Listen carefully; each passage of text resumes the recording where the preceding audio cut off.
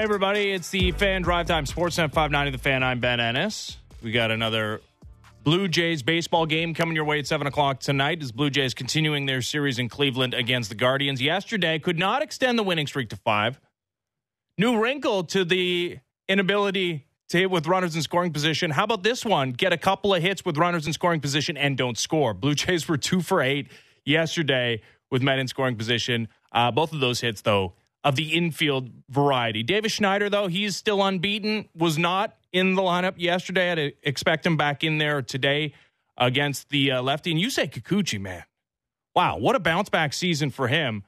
So 7 innings, 1 run, 3 hit ball. His ERA down to 3.53. That would be a career low. In fact, Blue Jays, as you saw on the broadcast, they brought up a board of this nature, have 4 qualified starters with ERAs under 4, and in the top 33 of all of baseball. Got to score some runs, though, which they were unable to do yesterday. Perhaps better times ahead tonight in Cleveland. That's where we find Dan Shulman. Hello, Dan. How's it going? Hello, Ben. How are you? I'm doing very, very well. Let's talk about the good before we get to, I guess, the inability to score against a very good Guardians starting staff, though. Yusei Kikuchi has been ridiculous this season, as have 4 of the 5, now 6 Blue Jays starters. But I posed the question yesterday, if the playoffs started today and it's a 3-game wild card series, is Yusei Kikuchi starting game 3? This is my second radio interview, and the second time the first question has been that exact question. So what? Someone's stealing my stuff. Yeah, I won't tell you who. So who are you giving game 2 to? Jose Barrios? I think Barrios has earned it for me. Yeah, I think, first of all, as you know, the oldest saying in baseball is these things have a way of sorting themselves out. But it might come down to matchups. Like, depending on what team they're playing, are they more vulnerable against righties or lefties? Chris Bassett's been really good. But Yusei Kikuchi is pitching at a great level right now. What's working against Kikuchi, fairly or unfairly, is if there was a tiebreaker, it might come down to, well, look at what a weapon he could be out of the bullpen because he did it late last year. You can't, Bassett's not that guy or whatever. But, we'll see. We'll see what happens. It's a fun thing to talk about.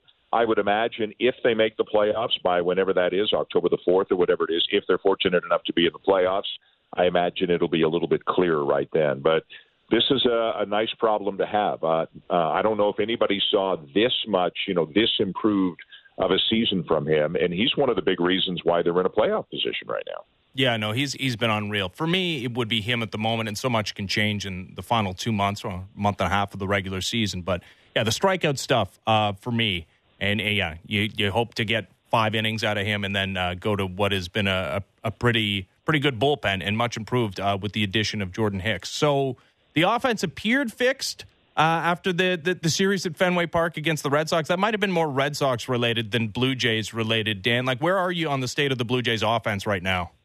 Who you play matters as much as how well you're playing sometimes. And yes, Boston does not have nearly the pitching that Cleveland does. Cleveland overall may not be a very good team. Their offense is dreadful, but their pitching is really good. Gavin Williams, to me, looks like a future ace, a future number 1, and Tanner Bobby looks pretty good too. They didn't have, obviously, they don't have Bo Bichette. They didn't have Matt Chapman in the lineup last night. They didn't have Davis Schneider in the lineup. So wasn't their best lineup. But that having been said, it was a lot of infield hits and fly balls. And for them to get where they want to get, they've got to be a little bit more consistent offensively. They out-hit the Guardians 9-4 or 9-5, whatever it was. I can't remember. But lose the game. And I'm in a state of, it's okay, their offense. It's okay, but it's not great. It was good in Boston. They hit some home runs on the Friday, and they came up with the hits with runners in scoring position on the Saturday and the Sunday. You got to do one or the other to score runs, and they haven't done a whole lot of much of anything against Cleveland. But new day, and we'll see. And I think their offense is trending in a slightly positive direction. I think the addition of Schneider will help. Obviously, the return of Bichette will help. But right now, DeYoung's not hitting. They need him to play shortstop, but he's not hitting. And Springer and Vladdy, for this offense to be really good, they got to go, right? They got to hit. They're the 3 and 4 hitters in this lineup right now. So they're both coming up with their hits here and there, but it doesn't feel like, big damage hits, right? Big multiple run producing hits. And you need some of those every now and then. Yeah, you do. And George Springer looks a lot better than, he did during his 0 for 35 stretch. But he does. Right. The power numbers haven't been there. And Vlad has a couple of hits yesterday. Mentioned one was an infield hit. Blue Jays, nothing but singles yesterday. George Springer has a history of producing at a higher level than this, obviously. And Vlad does too for one season in 2021. The other seasons look remarkably similar to what we've seen to this point for Vlad. And that's not bad. Like, that's a good player. But if we get through this season, I understand he's not 34, right?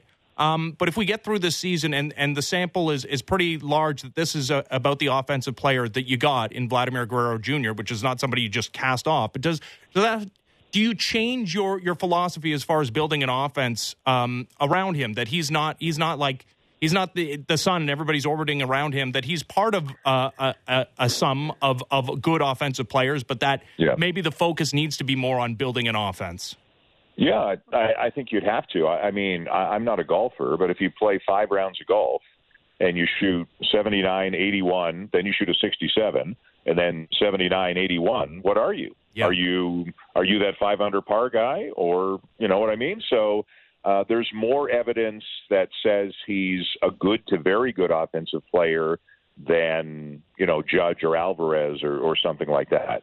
The problem is, like that best round of golf of your life, once you've seen it once, you want more. And if you can't get that again, it's natural for people to be a little bit disappointed. I think he's better than this. I don't know if he can be better than this year, but I think he's better than this. Maybe a good winter will help him next year. I don't know. To me, he just looks out of whack. Is he just trying to get hits? Is he trying to pull the ball and lift the ball and hit home runs? Is he trying to not hit ground balls? Is he chasing too much? Is he letting too many pitches go by? And I don't know. He doesn't look like in 2021, and maybe this is, cart before the horse or getting it backwards or whatever. There were some at-bats. You just see the look in his eye, and you knew he had the guy. Like, you knew whoever it was just didn't have anything to get him out.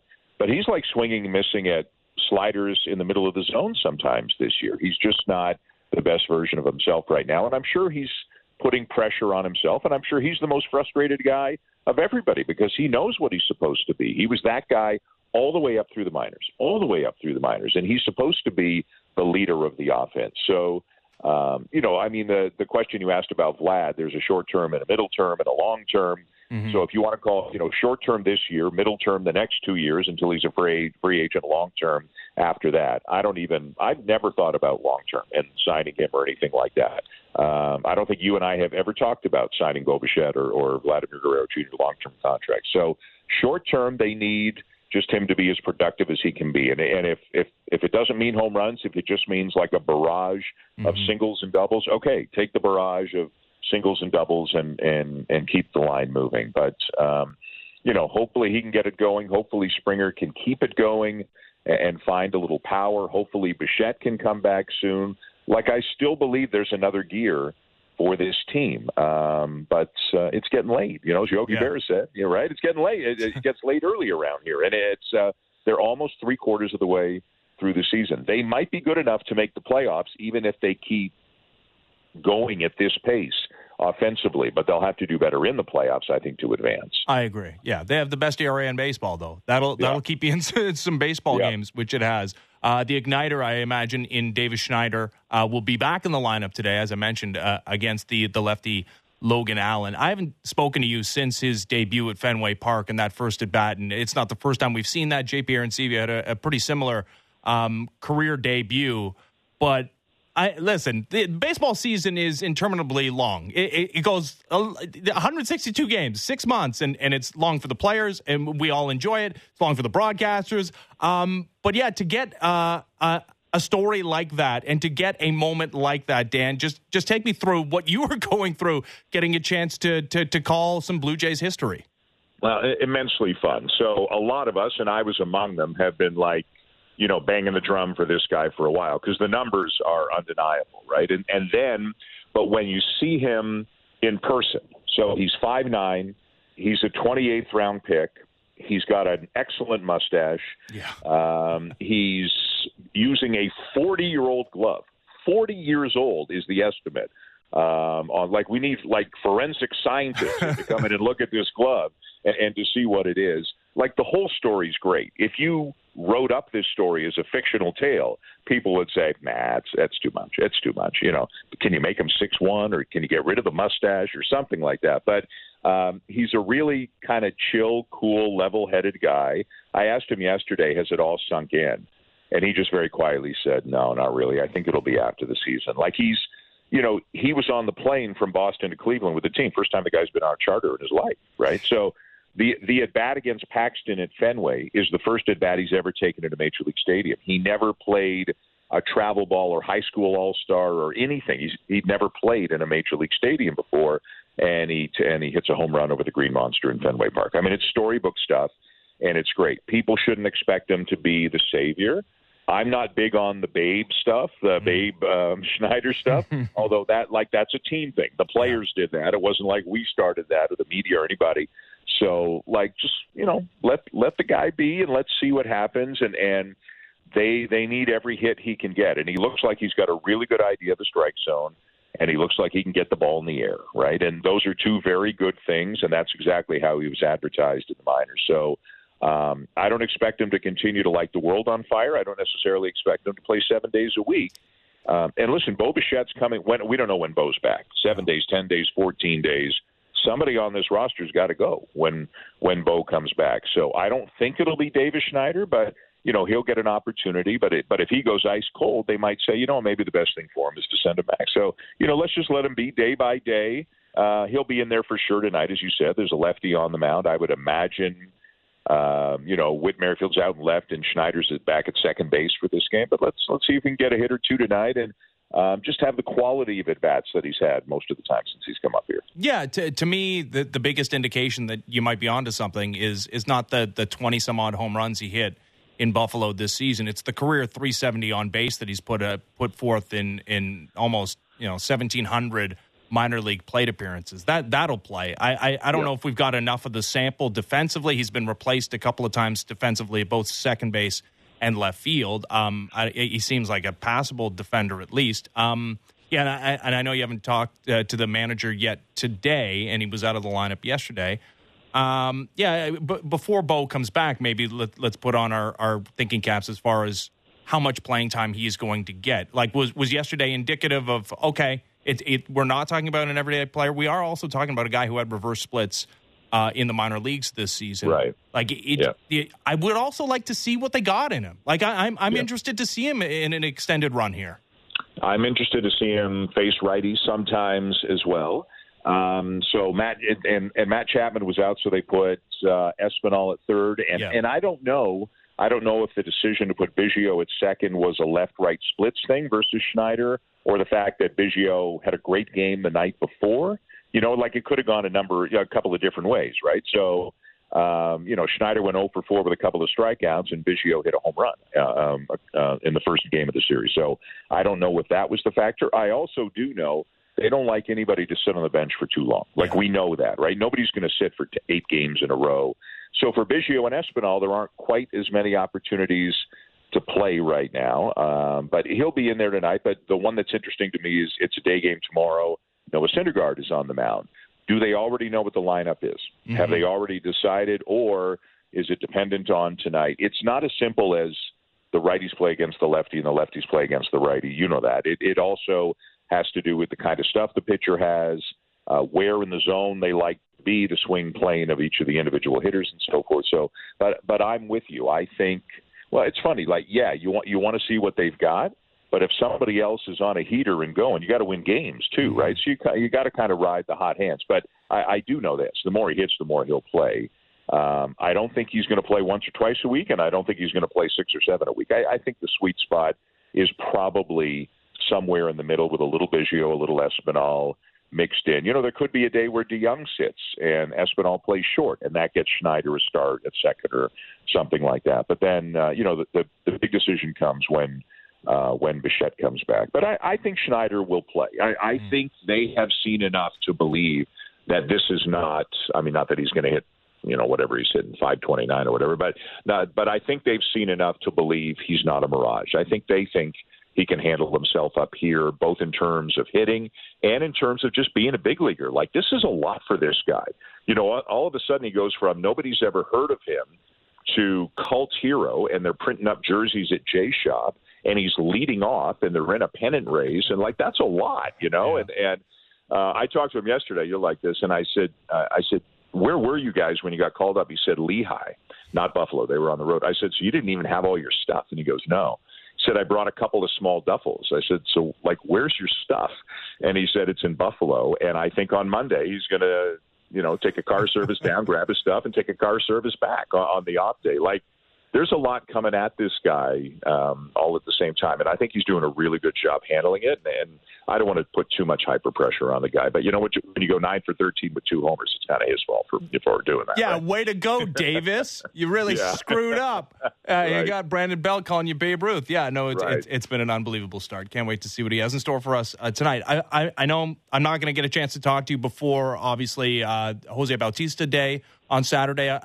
I do want to get your thoughts about his spot in the history of the franchise. Obviously, those 15, 16 teams didn't win it all, but they reignited this fan base, Dan. I'm a sports fan because of 92 and 93. That was so exciting for me to witness, and it was so depressing, the 20 years between playoff appearances, and it finally happened, and I feel like there's a whole new brand of fan that was birthed by those 2 years. Yeah, and I agree with you 100%, and I'm at a bit of a disadvantage in that I wasn't calling games all the time through those years, right? So I wasn't as close to the whole situation as I am now. But you're right. I've got 2 of my sons are huge sports fans. One's 29, and then Ben, who's 22. For their whole lives, they had nothing. They were too young for 92 and 93, right? They had nothing, and they were going to be sports fans regardless. But there are thousands and thousands and thousands of, young people like them who, you're right, got turned on to baseball in 2015, and more specifically got turned on to baseball at the trade deadline in 2015, and it took off from there. So they actually missed some of the Bautista stuff because he was cranking before then. But then when the team got going in the last 2 months, I agree with you. It's a different type of crowd now. It's a younger, louder, more energetic, more diverse crowd than it used to be down at the ballpark, and that is fantastic. Jose Bautista was a big part of that, had monster years. He's got one of the 3 or 4 biggest hits in franchise history, obviously a huge moment in the playoff series against Texas, and he is fully deserving for being at a level of excellence. I cannot imagine what the scene is going to be like Saturday.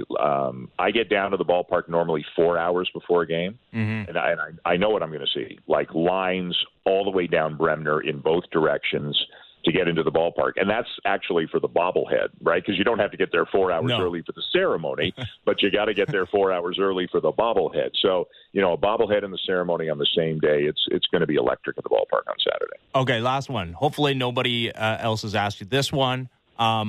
But yeah, I'm getting into a little bit of a Twitter discussion about who the next level of excellence inductee should be. And I don't mean to put you on the spot, but there's some obviously very deserving candidates in Jimmy Key and Tom Hankey and Edwin Encarnacion. And I mentioned Vernon Wells, who is among the leaders in so many different statistical categories for this franchise and its history.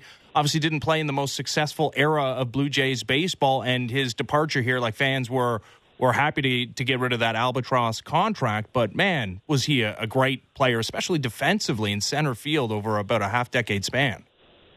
He was a great player, and like you said, he didn't play in an era where they won as much, and that can sometimes hurt a guy. I guess it depends on what it is. I will tell you, I've always been an enormous fan of Jimmy Keys and think that he is about as underrated a great player as this franchise has ever had. I'll be honest, I haven't dug into Edwin's numbers versus Vernon Wells versus Jimmy Key versus Tom Hankey. They're all good choices. I think Bautista is a notch above all of them. I think he is the right one to go in now. But the Jimmy Key one, to me, is interesting. He was rock solid, steady, pitched in great games, big games, I should say, pitched very well in big games. That's an interesting one to me, but I don't want to say the wrong thing. I don't want to pick one guy. I think they're all interesting and they're all different, So It's a hard choice. But I am glad you brought up Jimmy Key, because I don't think he gets.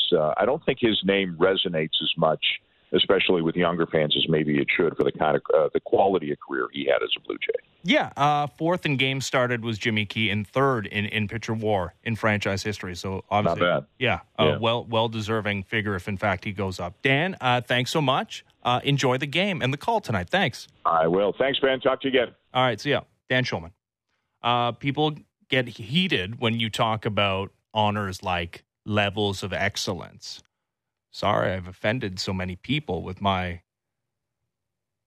I guess, my opinion that I think Vernon Wells should go in before Edwin Encarnacion. Perhaps I'm reaching like a little bit, like Edwin should go in as well. And those teams did not win a World Series. Like Joe Carter didn't play the most games in franchise history, didn't hit the most home runs. He's like barely in the top 10 for games played about 7 years with the Toronto Blue Jays, but had the most iconic moment in the history of the franchise, walk-off home run, and then the year prior, caught the 27th out to bring this franchise its first ever World Series title. A guy, obviously, well-deserving of being on the level of excellence. It's not all about accumulating numbers, right? Like we talk about WAR, that's a counting stat. Or games played, that's just, you got to be here for a while to rack up numbers. And if you're a horrible player, but you play a long time, doesn't mean that you should be on the level of excellence. How about being a great player for like a pretty prolonged period of time? And being a homegrown talent, a guy drafted and developed by this organization who, because of the departure, I think, people look back on Vernon Wells' tenure as like just awful. And certainly there was some awful baseball spanning the Vernon Wells tenure in Toronto. But guy was like maybe not Kevin Kiermaier level in center field, and we weren't as well versed in defensive metrics, but multiple-time Gold Glove Award winner, 30 home run power, one of the best players in all of baseball, 200 hits, and then re-signed in Toronto. And then, the numbers started to drop off, and obviously it was a situation where his salary was untenable for this Blue Jays team to try and build forward, and they managed to find a willing partner to trade him out of town in Los Angeles, and never quite reached the heights of all-star Silver Slugger, Gold Glover that he was in Toronto. And maybe that was partly because of the broken wrist he suffered, making an incredible catch in center field as well. Vernon Wells, to me, deserving to be on the level of excellence, as does Edwin Encarnacion, who, was not here, does not have the counting stats like Jose Bautista does, but hit a ton of home runs. And you want to talk about iconic moments. How about 2016 and the walk-off off Ubaldo Jimenez to win the wild card game? How about both? Why can't it be both? But for me, it would be Vernon before Edwin just because of the longevity. But I get it. We do live in the moment sometimes. And while the Blue Jays didn't win anything in 15 or 16, those were pivotal seasons in the history of the franchise. All right, when we come back, might have been an ALCS preview last night between the Orioles and the Astros in a spectacular freaking game. And I guess Felix Bautista is no longer in consideration to be one of the very few relievers to ever win the Cy Young Award. Gave up a grand slam to turn a 3-run lead into a 1-run deficit as the Astros with a huge win over the Orioles. We'll talk to Adnan Virk of MLB Network next. The Fan Drive Time continues. I'm Ben Ennis, Sportsnet 590 The Fan. The best Blue Jays show out there, period. Blair and Barker. Be sure to subscribe and download the show on Apple, Spotify, or wherever you get your podcasts.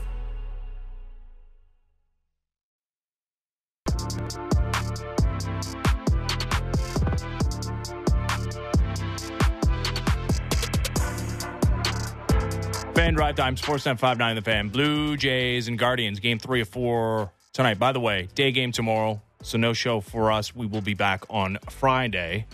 Time now, as we do most Wednesdays, to talk to our friend Adnan Virk of MLB Network, who's back at home. So I know, Adnan, you're about to tell me about all the Canadian goodies you're eating since you've returned home to Maple.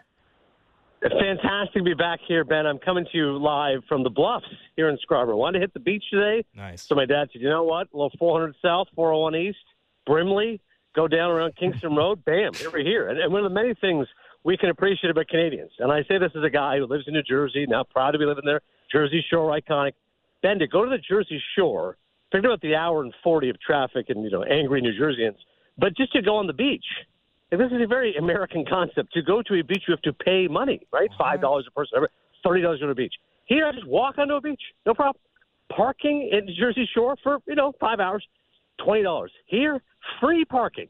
This is our great country right now. Free parking, a free beach. Just enjoy the sights and sounds in Lake Ontario. It's the best. That is spectacular. Yeah, I don't know if, Jersey Shore either. I don't know if you want to actually enter the water there, but the beach is pretty nice, I guess. Yeah, maybe yes. Definitely a spot for the Ennises. It's all kids everywhere. This is a very family-friendly area here, the Bluffs. And by the way, my eldest kid's 15. He's furious. He's like, "What is this? This is like a bunch of 5-year-olds." He wants Wasaga. I was like, "Listen, man, you want some big waves? Well, we'll take a drive to Wasaga some other time." Yeah, big waves. Yeah, the massive waves at Wasaga Beach. I'm glad that you're having a good time back at home, and I'm glad the weather is cooperating for you as well. Hey, you know what? Before we get to maybe some larger baseball conversation, I was just talking to Dan Schulman because this weekend is Jose Bautista's induction into the Blue Jays level of excellence. He's going to head up there, be the most recent recipient of that honor, the highest in the Blue Jays franchise hierarchy. And I wonder who you think should be next, because Bautista's kind of a no-brainer. He's the franchise leader in WAR, at least according to Baseball Reference. He has one of the most iconic home runs in franchise history, right behind maybe the Joe Carter walk-off blast in 93, the seventh inning bat flip in 2015. I mean, there's some deserving guys behind him. Who do you think should be next? Because Edwin is the guy that they're kind of belly to belly. You think about them together, but the longevity wasn't necessarily there. I was positing that maybe Vernon Wells would be a good name to throw up there. Jimmy Key, Tom Henke, those guys could be up there as well. Who do you think? Slight detour before I get your answer, only because you dropped Dan Schulman. So my kids want to go see the Cubs on Friday. Originally, they said the weekend, and I checked exactly what you're talking about. I said, no, Bautista game Saturday, good luck. Canadians in the summer, we love our summers. Jays game is going to be packed. Forget about it. So I said, Friday night we can go. I said, who can I get tickets from? I'm thinking in my head, my mental Rolodex. Ben Ennis, Mike Gentile, no, Cabby, McAuliffe, yeah, Sansoni. I went Dan Schulman. Let me tell you something. Dan Schulman came through. The guy's the best. Yeah, I couldn't have helped you out. Hey, so, great sweep of the Red Sox. How about Davis Schneider? Can you hook me up with tickets? Schulman delivers. So, Friday night, I cannot wait to go check out the renovations at Rogers Center and finally tell you how great it is. Back to your question, which is an excellent one. Gentile just prepped me. He just said, hey, who do you think? And my first thought was Vernon Wells. So, Vernon Wells was at Blue Jay for a long time, kind of like Delgado, and that wasn't really a part of the winning. So, sometimes you forget sometimes. King Carlos was the best, but it was horrible timing. Literally after 93, and then before they made the playoffs again, Delgado was the guy. So Vernon Wells wasn't part of any illustrious Jays. He doesn't have those moments like you mentioned, the Bautista bat flip, but really solid for a lot of years. The 330 homer, 100 RBI years, which is what got him that big contract. Which, rightly or unfairly, people he was much maligned. Then after that, goes to the Angels, blah blah blah. But of a certain era, Blue Jays fans, you definitely think of Vernon Wells, and he was a very good player, I think, for a good period of time. So I think V-Dub definitely is in the conversation. I mean, listen, I grew up, obviously, 80s baseball. So you're throwing out Jimmy Key and Tom Henke, I'm going to get emotional. I would love to see those guys in there because definitely we're emblematic of those Jays teams. And Encarnacion is an interesting one because I don't know about the longevity, if he was a Blue Jay long enough. Although, having said that, I was watching Ken Reed and Ivanka last night on Connected, and I watched Ken's really good interview with Bautista. And when the graphic came up, I was like, wow, he was a Blue Jay 10 years? Yeah. I was like, that can't be right. 97, 06, there's no way. If you'd asked me, I remember – right, late bloomer, age 30, got the 5-year deal, 5 years, 65, I think, which is one of the great steals ever. And everyone's like, not sure, dude. He had one good year. Not sure about this contract. Great contract. Anthopoulos, brilliant. But like 10 years is pretty good. So remind me, how long was Encarnacion a Blue Jay? That'd be my first concern. 7, I believe. Yeah, 8. Sorry, 8 years. He played just under 1,000 games. So it's not the tiniest sample, but it's less than Bautista. Okay, but it's a little more than I thought. Like, if you tell me 8 years, I mean, if a guy has a real impact in the organization, which Encarnacion did, I think you surely make a case. But other names that you would throw out there, like if you just asked me, Vernon Wells is the first thing that comes to mind. But certainly, if you start digging in those numbers, those 80s Blue Jays, I'm sure you can make a case for the likes of Key and Henke, and why not Dwayne Ward while we're at it. Mm-hmm. And maybe, some member of the 2023 Toronto Blue Jays after they bring it home for the first time in 20 years, I guess it would be 30 years now. First time since 1993. Who knows? It could happen. The offense would have to look a lot better than it has recently, but certainly the pitching's been more than good enough. They lead Major League Baseball in ERA, but I mean, it's hard not to look at that game yesterday, Adnan, between the Astros and O's, and what an incredible, ridiculous finish, and what an at-bat Kyle Tucker had before culminating with the grand slam off a guy that was having like one of the best relief seasons in the history of baseball, and Felix Bautista. Hard not to look at those two teams as like the best in the American League. I don't know. What do you think? Yeah, I was trying to make the case Rangers and Astros, just because I feel like the Rangers, once they made those acquisitions of, acquiring Scherzer to beef up the rotation, and hopefully Eovaldi comes back. And they do have the best offense in the majors, even when Jonah Heim went down. Like Mitch Garver stepped up as their catcher, and obviously their stars in Seager and Simeon. But, dude, I look at that Baltimore team, and they got something cooking. Like, we are lifelong baseball fans, lifelong sports fans. You can kind of feel when a team's got it. They kind of feel like they got it. And it's amazing because the Rays, look at they run away and hit from everybody in that first half. You said, well, they're going to win the division. You're playing for a wild card. Now I'm like, I'm at least 80% confident the Orioles win that division. Like, I don't think they're looking back. And their star power is evident as well, just in a different way. You really look at their hitters and Rutschman and Gunnar Henderson, and you forget that Hayes is an all-star. Santander is terrific. Mountcastle's finally stepped it up. He was hurt for a while. So, like, they've got strength all over the place. My concern is their pitching. And then, I look at their starting staff in July, and they were top 5 in the American League. So, like, they've really turned it around. Gibson's one of the few veterans they have. It's interesting because I still feel like they should have made a bigger move for a starter. They should have got a Verlander or a Scherzer. And yet Flaherty in his first start was tremendous. It was like 6 innings, 9 Ks, 3 runs. Like, he was pretty good. Mm-hmm. So maybe Flaherty is the answer along with Gibson, the Tyler Wells, the Kyle Bradishes. And I love their bullpen. God, Bautista, aside from that, he's about as light as it gets. You could really make a case for, like, the Cy Young for Bautista. I'm not kidding. I think it's Garrett Cole. But if you look at Bautista's numbers, as far as, like, great relief pitchers, he's up there. But your point with the Astros, dude, they get Verlander, and I'm like, oh, here we go again. Like, it's just right? If you try to start talking yourself out of reasons they shouldn't be there. So the offense is legit, especially with Jordan back. All the usual suspects, right? Altuve, Bregman, blah, blah, blah. I love Chas McCormick, by the way. I think he's a really underrated player. They catch the ball well. They're good defensively.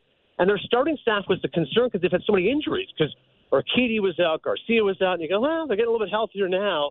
And they still got the Framber Valdez. And then you get Verlander, and you go, oh, dude, come on. Like, it feels like all roads lead through Houston to being the winner of at least getting to the World Series.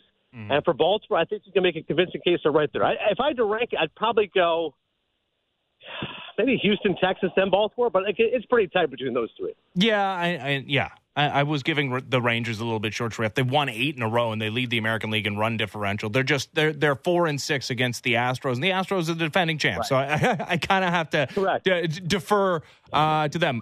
You know who it's not? To your point, go ahead. If the Rangers could win that division, Ben, you're right. They could win that division by 7 games. And in ALCS, guess what? The Astros will be favorites. Your point is certainly true. Yeah. You know who's not the favorite in the American League? And I don't think going to even make a wild card round is the New York Yankees. And your guy, Aaron Boone, who, man, is he entertaining as hell. I got to say, I know he's like slightly embarrassed and, he had to meet with I don't know, the head of a major league umpires or something.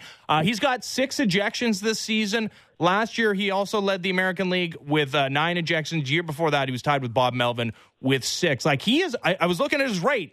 If he kept at it. Earl Weaver and Lou Piniella, which is shocking. His rate of more ejections, right? Yeah, he could be the all-time leader, which is Bobby Cox, I believe, is the all-time ejections leader. Who knows if he's going to get there? But I love it, and I hope he never stops. Like, for his mental health. Like he plays on teams that are a little bit better than this Yankees team. But what do you make of your guy doing his Laz Diaz impression?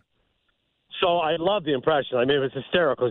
Like I hop on the ESPN app, and literally it's a freeze frame of him doing the impression. I'm dying. Because there was a guy at ESPN named Judd Birch, he's a coordinating producer.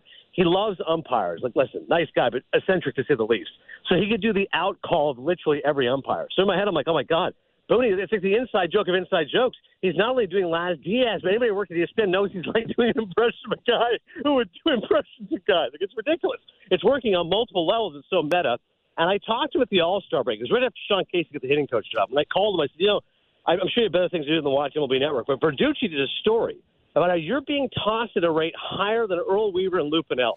So per game average. And by the way, it's more shocking, as Verducci pointed out, because he goes, those guys were arguing plays on the bases in addition to balls and strikes. Now, because of replay, we don't have those ejections. So you are strictly a guy who is so incensed by balls and strikes at a rate greater than Earl Weaver and Lou Piniella. So I just think hotheads, I think of those guys. And Booney laughed, and his response was, well, I haven't been tossed in 6 weeks. This was at the All-Star break. I'm like, okay, so at least in his head, he was like, well, I've cooled down a little bit. And you're right. I read the headline, so I was slightly embarrassed. So I haven't texted him. I wanted to text a joke thing. You know what? Kind of to your point, I think the bigger issue is the Yankees aren't winning, so I don't want to poke light at the fact his guys are not faring well. But high comedy. Listen, once a TV guy, always a TV guy, Ben. Booney knows if I'm going to get tossed, I'm getting my money's worth. And I do think, joking aside, he's very passionate about it, and he's trying to fight for his team. Could you imagine, like, being the manager of the New York Yankees right now, how frustrated you'd be? That team is like chronic underachievers. Like, he's tried everything he can to rustle the troops. Brian Cashman doesn't do anything at the deadline. You've got Judge and you got Garrett Cole. Like, you're so top-heavy. You got a guy who could be the MVP every year and a guy who I think will win the Cy Young, and then you got a bunch of luggage. Right? Stanton underachieves. LeMahieu underachieves. Torres is all right. Volpe can't hit. Nothing from the catchers. Lefties are relying on Jake Bauers. You're like, really? For $293 million, this is the rotation we're getting? And this is the lineup we're getting? Like, it's tough to watch sometimes. So I feel for him as a friend, but I'm also very entertained. And I do share your sentiment. Like, I think overall, if you think the Yankees make the playoffs, like, what possible reason is that going to happen? Like, we already discussed Orioles and probably Rays. Although I wouldn't be shocked the Rays completely fall out of the picture, but they still, I feel like a wild card team. Okay, Rangers, Astros, you and I both agree are great. Twins win the Central. Okay, they got one team left. As aside from the Astros. And it's like, if the Astros and Rays are wild card, one team. So if you tell me Jays, Red Sox, Yankees, Mariners, Angels, I'm like, yeah, I'm betting on Toronto. Like, you saw what the Jays did against Boston. That to me was such a litmus test series. I'm like, wow, you're 0-7 against Boston. You're going into Fenway. The Sox have to be thinking, we take 2 or 3, and we're tied with these guys, period. And the Jays bludgeoned them. Like, that offense was incredible. So I think if you look at Toronto when they play to their capabilities, and I'm with you on that staff, the Jays staff, Dano doubted me the other day because that's the best pitching staff in the American League East. And I was like, oh, doctor, come on. Ray's got McClanahan, Eflin, Glasnow. And he said, oh, look at the depth. So those are 3 guys. Who's their 4 or 5? The Jays 1 through 6 can throw guys out there. So Toronto really is a team to beat. I think that's really unfortunate for the Yankees. And last thought, I'm a little worried for my guy because I think he'll be back. Because, again, who the hell watches this team and goes, well, you know what, if they're a better manager, they'd be better. Like, I don't think anyone thinks that. But if the Yankees have one of those, 7-20 Septembers, then Aaron Boone may be sitting next to me at MLB Network rather than me talking about being on MLB Network. Well, and I love the passion, and I'm sure that's the driving force that's driving all the ejections. But it feels like a little bit calculated, right? Like, we're in the dog days of summer, and that team is so lifeless. And I mean, it can act as like a twofold thing. One is maybe it shakes people up in that clubhouse and wakes them up, and two, it's the point of conversation, not that, hey, DJ LeMahieu looks 1,000 years old and Giancarlo Stanton is getting paid $1 trillion for the next zillion years, right? Oh, 100%. And like, again, you've got to use every motivational trick possible. And I'm sure the Yankees to a man go, hey, we love Booney doing that. He's clearly sticking up for us as our manager saying, hey, we're getting screwed and do what he can. But I'm with you on the overall level. You say, listen, I'm all for the distractions and motivational tricks, but, fellas, it shouldn't take your manager having to imitate Laz Diaz for you guys to step up. Like, get a base hit once in a while. Like, just the way they're constructed, right? It's just like sit around and wait for a 3-run home run. I'm like, get on base once in a while, wouldn't you? And the LeMahieu contract, I'm like, man. Again, that's one of those that I'm like, it's kind of the anti-Bautista. Like, LeMahieu had that 2-year, $24 million deal, which is an absolute steal. Brilliant move by Cashman. He was incredible. And then they signed him to the 6-year, $90 million. He's been a disaster. And it's like, wow. Like, I just never seen a guy fall off like that. And the Stanton contract, when you start to look at how much more money he's owed year after year, like you talk about a streaky presence. He's terrific in the playoffs, and when he's hot, he'll hit the ball a mile. But when he's lost, he's under the Mendoza line and just a strikeout waiting to happen. It's painful. And by the way, one more we can throw to Cashman. Josh Donaldson. Yeah. Like, can we discuss what a disaster move that was? Like, you're paying that guy $25 million a year. He's never going to play for the Yankees again. Terrible. No, it's not great. Also not great in Anaheim. They finally snapped the 7-game losing streak that they were on, but they're now 7 games back of the Blue Jays for the final wild card spot in the American League. I thought at least they'd be able to, be interesting when Mike Trout returned. And I guess, there's a potential incredible run coming here down the stretch. And it doesn't make me feel differently about the decision not to trade Shohei Ohtani, because I was always of the mind that you try and recoup as many assets as you could for him. But it's amazing how quickly you go out and you're the biggest mover of the trade deadline as far as acquisitions, and maybe you don't land the biggest name. That's probably the Astros and the reigning American League Cy Young Award winner in Justin Verlander. But you do well in getting Lucas Giolito, to a lesser extent Randall Grichuk. But you do something and you bring back C.J. Cron, and they're worse than ever. What a disaster in Anaheim this year. It's the perfect word for it. And I'm with you, thinking all along, listen, you're not going to re-sign him. Why don't you just trade him? But I get it. And I didn't mind it once they made those moves. Like, if you just on paper said, we're going to fight for the playoffs, I'm like, you're nuts. Like, you're 4 games out with that team, you're not going to win. But when I said, hey, you're trying. You're getting Giolito, Reynaldo Lopez, Grichuk. Okay, you know what? Maybe. Like, probably not. But maybe. And at the very least, you are telling Ohtani, hey, man, we at least tried, okay? You can't say we're not trying to win. With the longest playoff drought, along with the Tigers going back to 2014, but we did try. So please stay with us. We'll give you $600 million, and let's keep this thing going. But the way it has unfolded is, like you said, disastrous. And in fact, it's like the anti-Cubs.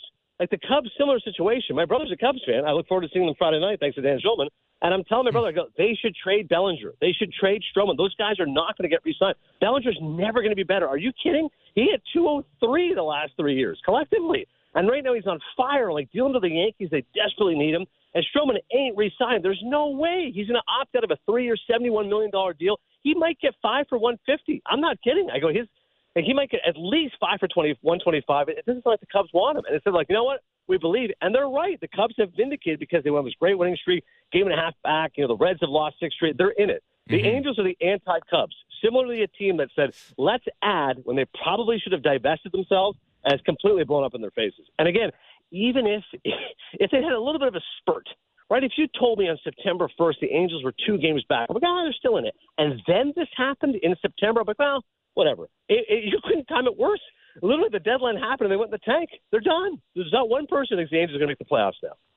No, they stink, and it's a shame. And I mean, that'll be the most interesting free agent situation maybe in the history of the sport, where Shohei Ohtani ends up and how much cash he ends up getting passed his way at the conclusion of the season. I want to swing it back to the Blue Jays before I let you go, Adnan. And on Friday, you're going to get to see Davis Schneider in the flesh. Yeah. The mustachioed man, the guy that's had an incredible minor league career, an incredible AAA season, 28th round pick. He's 5'9". Who knows if this continues, but for 4 games, and he didn't play yesterday. That was the only game he's been on the roster and not played, and it's the only game the Blue Jays have lost. He's only played in Blue Jays wins since he arrived. I know, as guys that have followed this sport for as long as we have, these types of stories are so awesome, and they don't always end up playing out. Like guys don't end up having 10, 15, 20-year careers all the time. But it's not out of the realm of possibility that a guy can be, not a bonus baby and just, overlooked maybe because of his size and turn himself into a major leaguer. It's not out of the realm of possibility.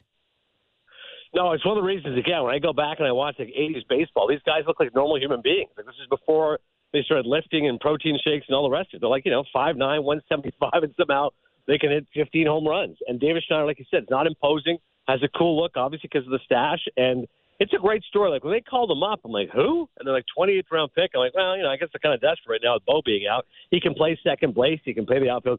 And then, bam, home run first game, 9 for 13 in the series. Like, it was incredible. And I just, again, as baseball lovers, we appreciate history. When I saw the list of Blue Jays to home run their first at bat, and I saw Junior Felix, I mean, nothing could warm my heart more than just seeing his name again. So it's a really cool story. And again, give credit to the Blue Jays for stepping up in the absence of Bo. This is like the anti-Yankees. Like Judge goes out, the Yankees fell apart. Judge comes back. They're still not very good. They're still averaging under 4 runs a game with Aaron Judge back. He's high on base, but he's not hitting well. The Jays go the other way. Oh, Bo's out? No problem. Let's step this thing up. Let's go get Davis Schneider. How about Vlad goes deep on Friday? How about other players start to show some offensively? Could you imagine if George Springer starts to resemble his old self? All of a sudden you go, dude, of course the Blue Jays are making the playoffs. They clearly have the most talent in this offense. And to put it on Boston the way they did, I'm like, that was such a statement for me. And for Davis Schneider to be in the middle of it, I mean, you could not wipe the smile off his face or any of his teammates with that performance. And I'm with you. Like, just because you have a hot stretch doesn't mean you're a flash in the pan, and it doesn't mean you're a future star. But it does mean something. And if he can play well, at least in the absence of Bo Bichette, and if he plays well enough that John Schneider says, well, I got to find a spot from somewhere at the expense of Espinal or Kevin Biggio or whomever, I'm going to do it. Mm-hmm. But it's a really cool story, at the very least, what he's done so far. Unbelievable. The first time I've had a radio guest at a beach wearing a Speedo doing 20 minutes of radio. Well done, Adnan. I wave to the people at Scarborough Bluffs. Thanks, buddy. If only. By the way, one more Canadianism that I love is when I'm walking and say, can you tell me where the washroom is? Because in America, they look at you like 4 eyes. They say bathroom. And I always tell people, nobody goes and takes a bath in the bathroom. You wash in the washroom. I'll go find a washroom and clean up. All right, buddy. See ya. Thanks. Thanks, Ben. Take care. You too. Adnan Virk, MLB Network, back at home in Scarborough at the beach, getting ready to see his hometown Blue Jays when they return home on Friday. Still in a stretch of 17 in 17 days. Yeah, his other pal, who used to be in media as well, Alex Cora, going through it a little bit, although they're playing the Royals now, so the Red Sox capable of winning. But yeah, felt like when Alex Verdugo decided he was going to show up like 15 minutes before game time, and they got swept by the team they were directly chasing in the American League wildcard race. That was kind of the death knell for them. It's hard not to look actually at the American League standings right now and see one team outside of the Blue Jays that are, if not capable, like deserving of a playoff spot. And that's the Seattle Mariners, who are right there with the Blue Jays, like neck and neck as far as team ERA, leading the sport in ERA. They're having even more difficult at times scoring runs than the Blue Jays. But that's it. Like, you go south of the Mariners, and then you are talking about a Red Sox team that's obviously extremely flawed, especially with the pitching. You got a Yankees team that's coming apart at the seams, that can't score to save its life. And their big acquisition is back on the shelf again, and Carlos Rodon. And yeah, Aaron Judge is back, but he's like literally the only guy that can hit there. And you got this Angels team that has the best player in the history of the sport, and they added, but they're the Angels, and they stink. And, yeah, they're getting Mike Trout back, but not soon enough.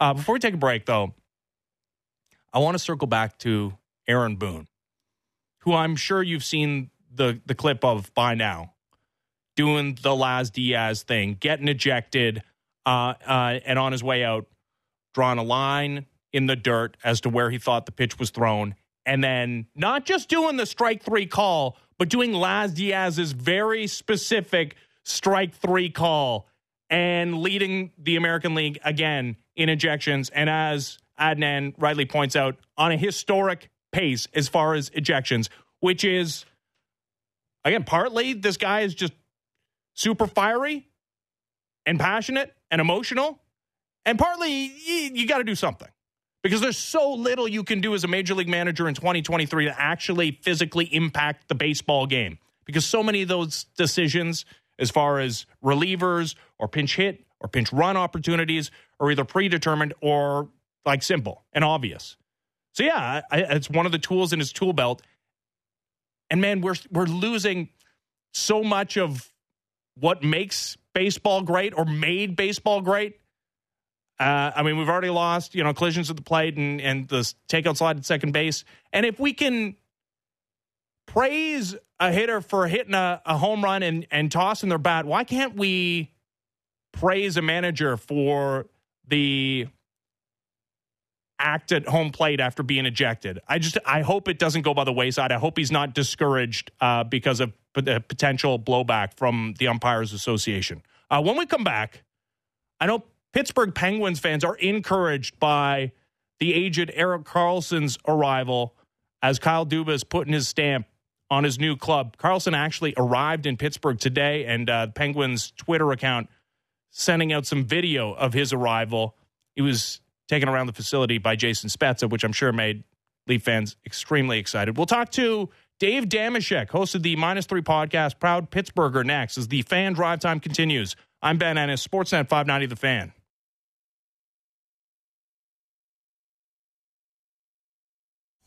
Big opinions and in-depth conversations covering the Leafs, Jays, Raptors, and the NFL. The JD Bunkis Podcast. Subscribe and download the show on Apple, Spotify, or wherever you get your podcasts.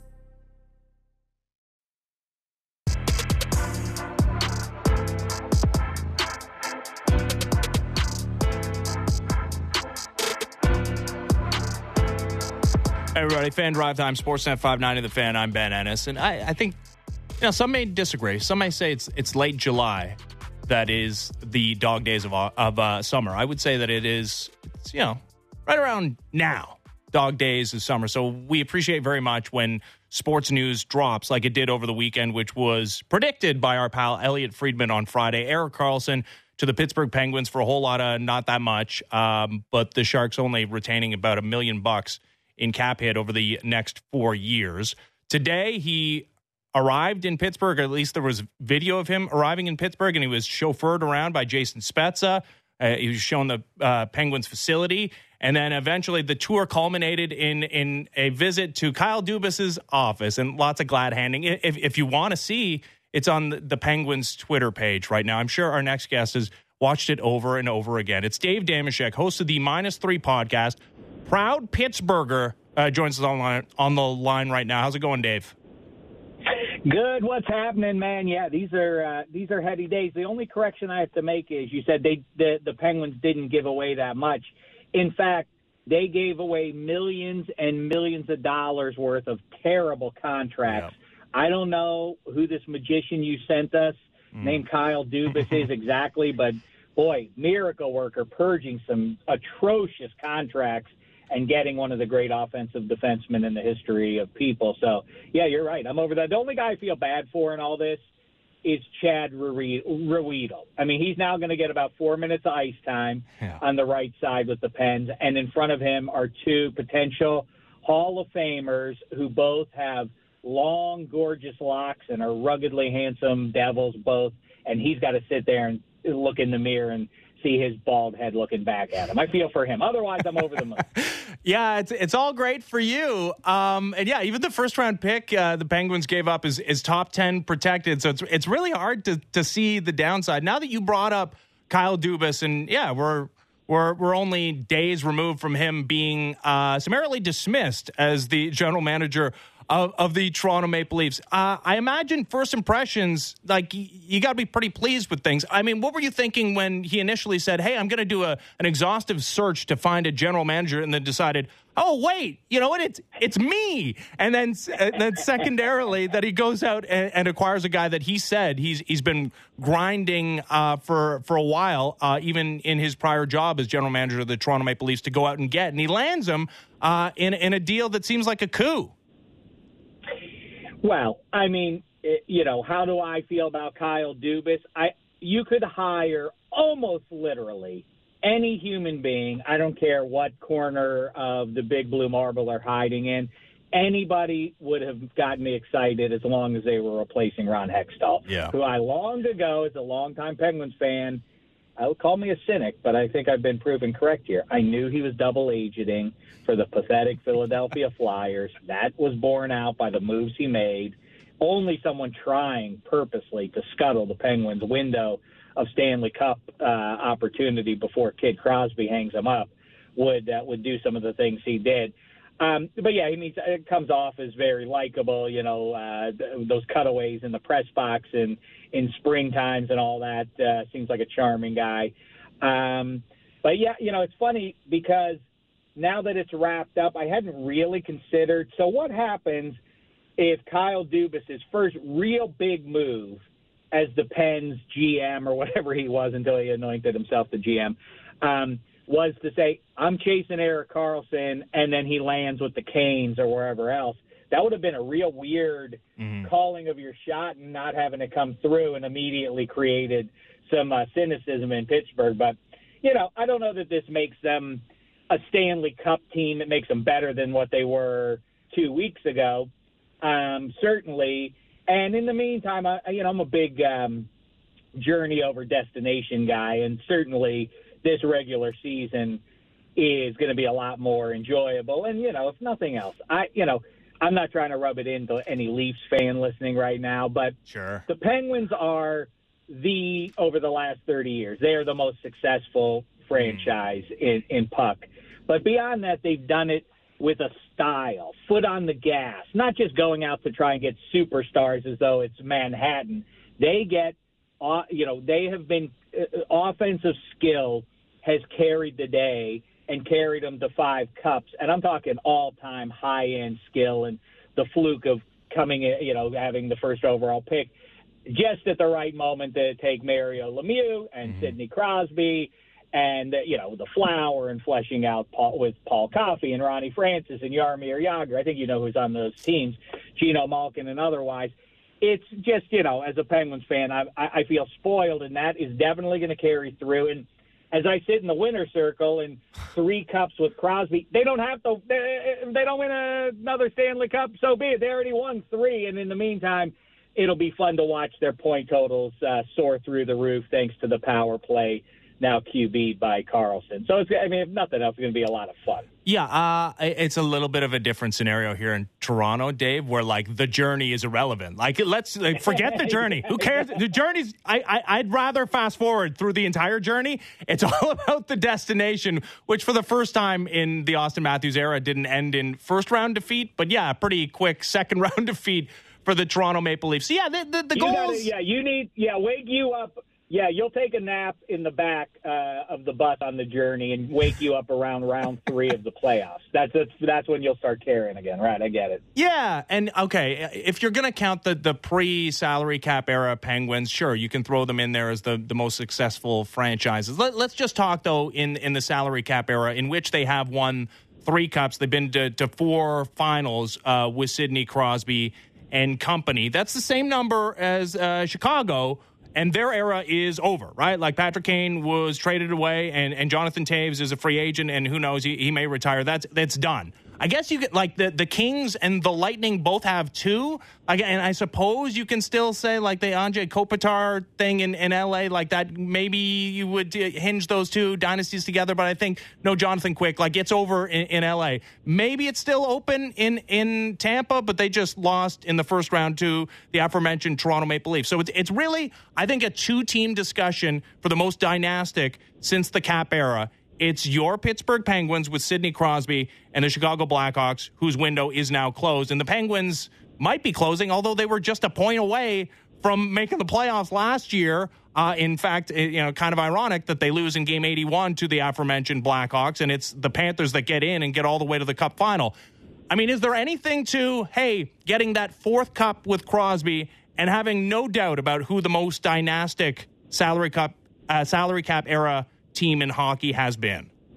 I don't know how much they consider that. I will say that the Lightning, if you're just counting cups, 1 equals 1 and all that, I will say, if I'm trying to make this case, and you've asked me to make it, that one of those cups comes in the bubble. And let's be honest, now that we've gotten a few years past all those bubble titles, and it's not just the Stanley Cup, I'm talking in all the sports, they feel a little less than most titles do.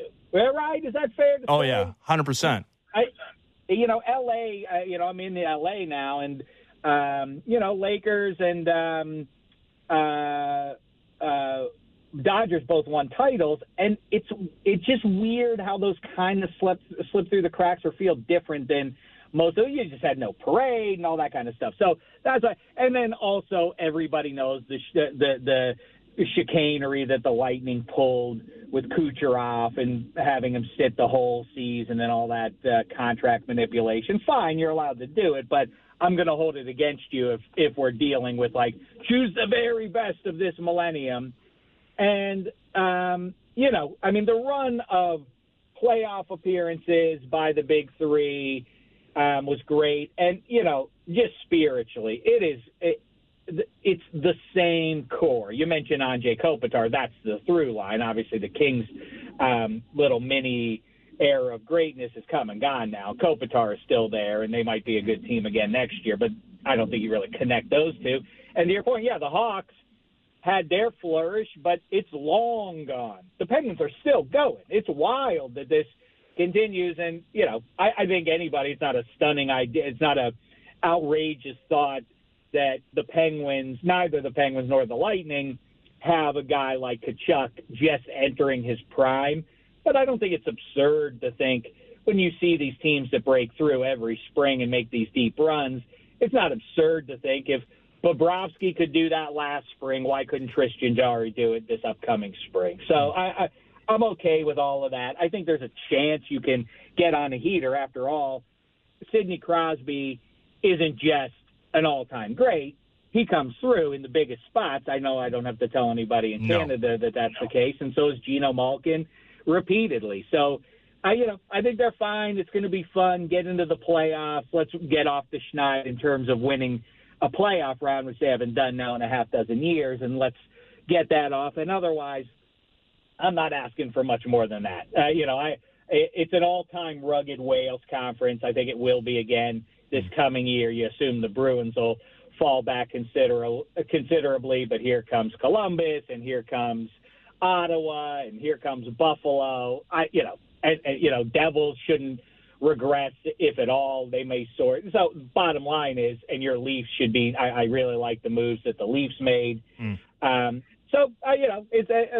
a gauntlet, and anybody who gets through it and wins the cup, good for you. It's not necessarily a failure if you don't do it. But in the meantime, I couldn't care less about seeing Owen Pickering, who they drafted last year. Be like, can't trade away assets. No. I don't care about Owen Pickering. Arrival 2028. I don't care. Let's go all in right now when you have this core, aged as it is, as much as it succeeded in black and gold. It's worth investing in and making the bet and leaning into it, no matter what Rick Pitino said about Larry Bird and the Chief not walking through that door in Boston 20 years ago. This is a different situation. I love the philosophy of leaning in and going for it right now. Yeah, Sid just turned 36 2 days ago, which I'm sure you're well aware. But, yeah, no, this is a guy who's still, if not at the peak of his powers, still a very effective player, 33 goals and 93 points a season ago and fully healthy, which was the key there, played all 82 games. So I don't know, Dave, you tell me if you can create a rivalry out of front offices that maybe don't see eye to eye, that maybe there's a burgeoning rivalry between the Penguins and Toronto Maple Leafs, and they play a couple of times on Hockey Night in Canada, once in November and once in December to start the year, starting in Pittsburgh. The second game is in Toronto. Is there anything to, hey, Kyle Dubas obviously left it in not great circumstances, that obviously he would love to see his Penguins team pound the Leafs into dust. But does that translate to the players? Can you create a rivalry out of warring front offices? Listen, I love rivalries, and any excuse to talk one up, I'm all for. Listen, I love the Leafs, and I'm not trying to curry favor with the audience right now. If my Pens can't get it, the team I'd like, the team that has never caused me any emotional harm are the Leafs. I feel bad. It's the epicenter of hockey, obviously, so I'd like to see the Leafs get over for the long-suffering fan base there. I hear what you're talking about. There are people. What I don't have a handle on is, because I'm on the other side of it, what would be the breakout among Leafs fans? Are they angry at Dubas, or yes. Are they angry at the Leafs? No, Dubas 100%. Because it does, and part of this is Brendan Shanahan. I don't know if you saw what was it now becoming a very famous press conference at the conclusion of the season, where Brendan Shanahan announced the firing of Kyle Dubas, where he ran down a contract negotiation between the two that took part was negotiated through parts of the regular season and culminated at the conclusion of their season when they were knocked out of the playoffs. And it did feel like he was trying to indicate to us that Kyle Dubas just wanted more money, even though at his season-ending media availability he talked about, hey, I got to take a step back and think about whether I want to do this or not, because the toll on my family has been too much. No, I think there's there's a lot of people. I mean, the Dubas disciples will still, they'll hang their hat on his his analytical approach to the sport. But I think there's a lot of people considering the way he departed that will be rooting against the Penguins pretty vociferously. Well, that's fun. One thing I remember like I say, long time Penguin fan, was going to the Igloo for many moons before they constructed the new joint. And way back when, I always remember, no matter how good the Leafs or bad the Leafs were, they always traveled pretty well down to Pittsburgh. I once made the trip up to Old Maple Leaf Garden with some pals, and when they were out on the ice an hour before, Badger Bob Johnson was right up there next to us watching the shoot around. It was really fun. And what a beautiful place that was. But Leafs fans make the return trip all the time. It's a pretty breezy one, so it does set up regionally. What is it, like a 4-hour drive or something? It ain't bad. It's worth making it. Come down to the banks of the Three Rivers, boo your guy Dubas, and I listen. Here's what I'll do. Here's the deal we can make right now. Conference final, and that's it. Conference finals, and then we'll see. I mean, we'll both sign off on that, right? Yes. They don't have to go any further than that. Depends. I'd be content if you told me that they would win a couple of rounds and face the mighty Leafs. That's wow. What a gesture by you. You and your 3 cups and 4 Stanley Cup finals that you would accept. Yeah, a trip. One more trip to the conference final. Yeah, Leaf fans would die for that. Before we let you go, Dave, you are the arbiter of all things Mount Pius. Like this Orioles broadcaster Kevin Brown thing, which is like there's no two sides of the argument. Everybody's yelling in the same direction, but everybody seemingly wants to yell. If you are now still doing the Kevin Brown thing, are you climbing atop Mount Pius? If you are if you're Angelos in the O's ownership group and you want to dig your heels in on this, then yes, you are ascending up to Mount Pius and looking down at normal human beings and normal behavior and making weird judgments about it. What I predicted is exactly what is playing out, though. I said this was such a ridiculous situation that I bet you when enough people start to be offended on your behalf, which, by the way, you can be a resident of Mount Pius for being offended on behalf of other people. That's kind of what I was angling at. That's what I meant. In this case, this has worked out. The rally from around the world for Kevin Brown has immediately led to hey, he's getting bigger time gigs than this now on ESPN. He's under ESPN contract. He's going to get more primetime slots. So this petulant act by O's ownership is, I don't know if it's going to come back to bite them ultimately, as long as the feel-good story continues on the field for the O's this season. People will forget about it, but it's going to benefit Kevin Brown, probably not hurt him. It wasn't an asinine thing. Yeah, it made no sense. Good for Kevin Brown, who we know a little bit in this city, did some Blue Jays games on the radio a couple of years ago. Dave, this was a pleasure. We'll meet you in the Eastern Conference Final. Yeah, and in the meantime, enjoy. I don't know if you guys heard, but just a couple weeks from now, football starts. Oh, is that correct? Yeah, no, I know. We are in the dog days, though. In the meantime, we are in the dog days. Yeah. Why? Because you can watch people embarrassing themselves right now all over, talking about, did you see that block in camp? Mm-mm. This is all. But that's nothing compared to what we're about to get, which is the mountain of video highlights from these preseason games. As a reminder, if you're a bettor, if you're a gambler, it's all a lie for your eyes.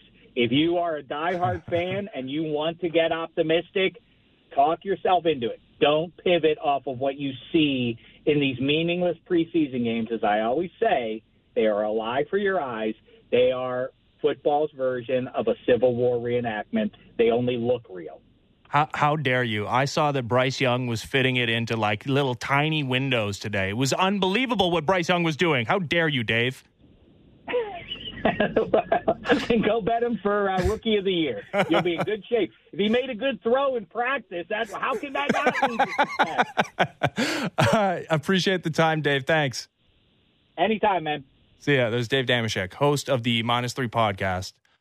He's from Pittsburgh, no longer lives there, lives in Los Angeles. But his Penguins, playing with house money, having won 3 cups, been to 4 finals, get a future Hall of Famer. Bunch of huge future Hall of Famers on that Penguins team. Hall of Fame is nice. Level of excellence, much better. Jose Bautista headed up there on Saturday as the Blue Jays return home after this road trip.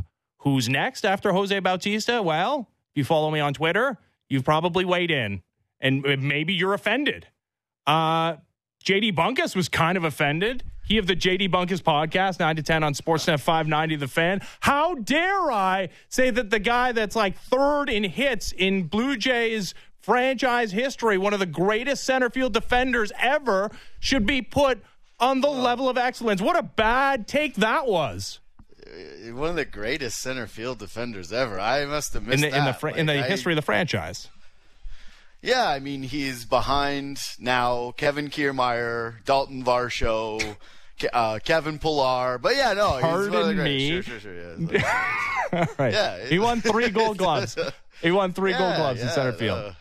Anyway, no, I like Vernon Wells, and I by the way, just let me weigh in on the Kevin Brown thing before I go, okay? Okay. I need to do that. I was listening to you and Damashek, and yeah, I don't think I'm going to do it on mine tomorrow just because it's starting to get a little stale, and I forgot to fit it in today. But okay, so level of excellence time. Your position is just simply Vernon Wells should go next, but Edwin Encarnacion should go in. And like I can't really gripe with this too much. Vernon Wells is one of the franchise's best players ever. I think that if in terms of weirdest athlete connection to the city guys, it's incredible that we as Torontonians and as Toronto sports fans have forgiven Vince Carter. Yeah. Because a Netflix made a documentary about him, and Grange basically screwed over everybody. He was like, Grange wanted so badly to be on Netflix that he was like, yeah, let's rewrite this history, everyone. You know, like, let's rewrite this entirely. That everyone went, yes, the guy who genuinely quit on the franchise, set them back, at least a decade, right? Like, Vince Carter forced his way out to the New Jersey Nets in exchange for a guy that would not play here and 2 bums named Williams. And people are like, it's cool, Vince. No, he wanted. He called it off at the last second. It's Rob Babcock. We should all be mad at Rob Babcock. Of course it is. Of course, yes. Like we've completely rewritten that history, and Vince Carter now is embraced, and we do the greatest Raptors of all time debates. And we throw him in there, and we say Vince Carter, all is forgiven.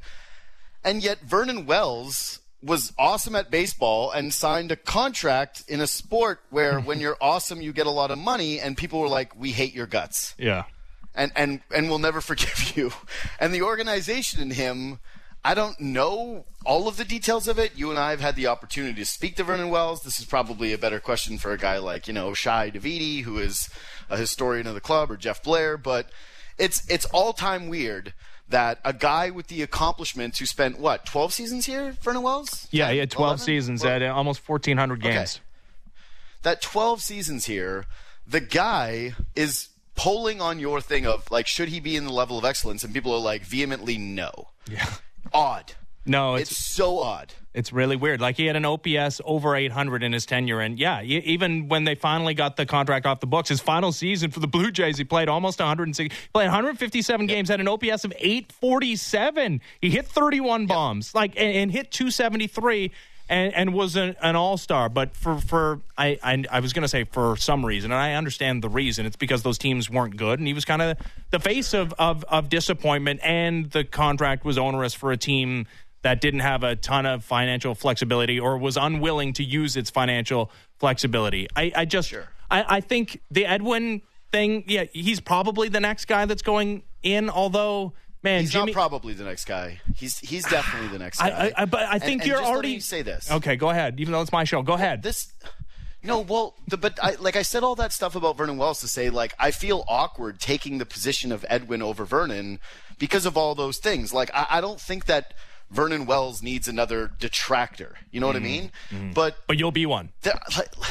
But I'm not going to be one. I'm just saying, like, if the question is who should go up next, who is the level of excellence? Let me ask you this: who is the level of excellence for? It's for me. Only me, and what I want. Yeah, it's obviously for the fans. Yeah, it's for the fans of the team, and of course.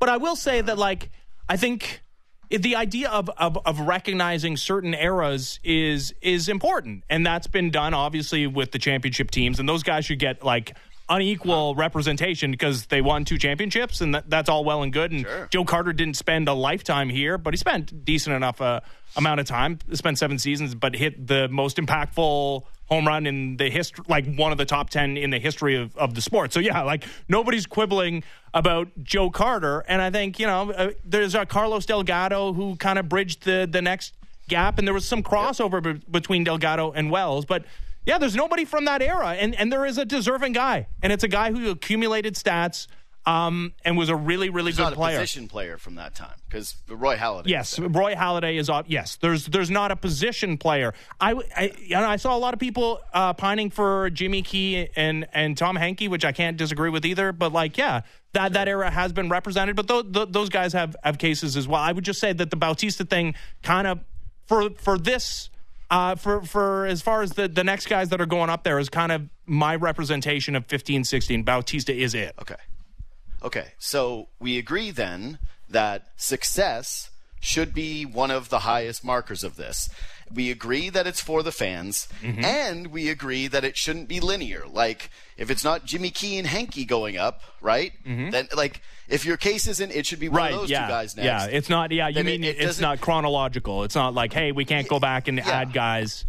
Yeah. Exactly. Like, that's the point. Is like, then I don't feel like the urgency with Vernon Wells. I also think, like, whatever the weirdness between Vernon Wells and the Toronto Blue Jays, it doesn't seem to be fully settled, right, from either side. And so, I don't know, maybe let that play out. It just doesn't feel that urgent to me. I think that it's cool celebrating Edwin. Like, if you're asking me who should go next, I don't particularly care. I know that doesn't make great radio, but these are supposed to be fun days down at the ballpark, a cool special day where you're actually in an event, something that breaks up a 162, and you can say, I was there for the Jose Bautista game, right? And to me, the question was simply like, who deserves to go up next? And you said it should be Vernon. And I think that if it was like, we agree that this is for the fans and that it doesn't need to be chronological, then no, the next guy is Edwin Encarnacion. He is one of the greatest fan favorites. Yeah. He's universally beloved, franchise. Right? Like, you're not going to find somebody to say, hey, something negative about Edwin Encarnacion because, exactly. He was a great player and he played in a great era. And yeah, you can, while they're incorrect, but you can find more than a few Blue Jays fans to say something negative about Vernon Wells, like yourself. Bingo.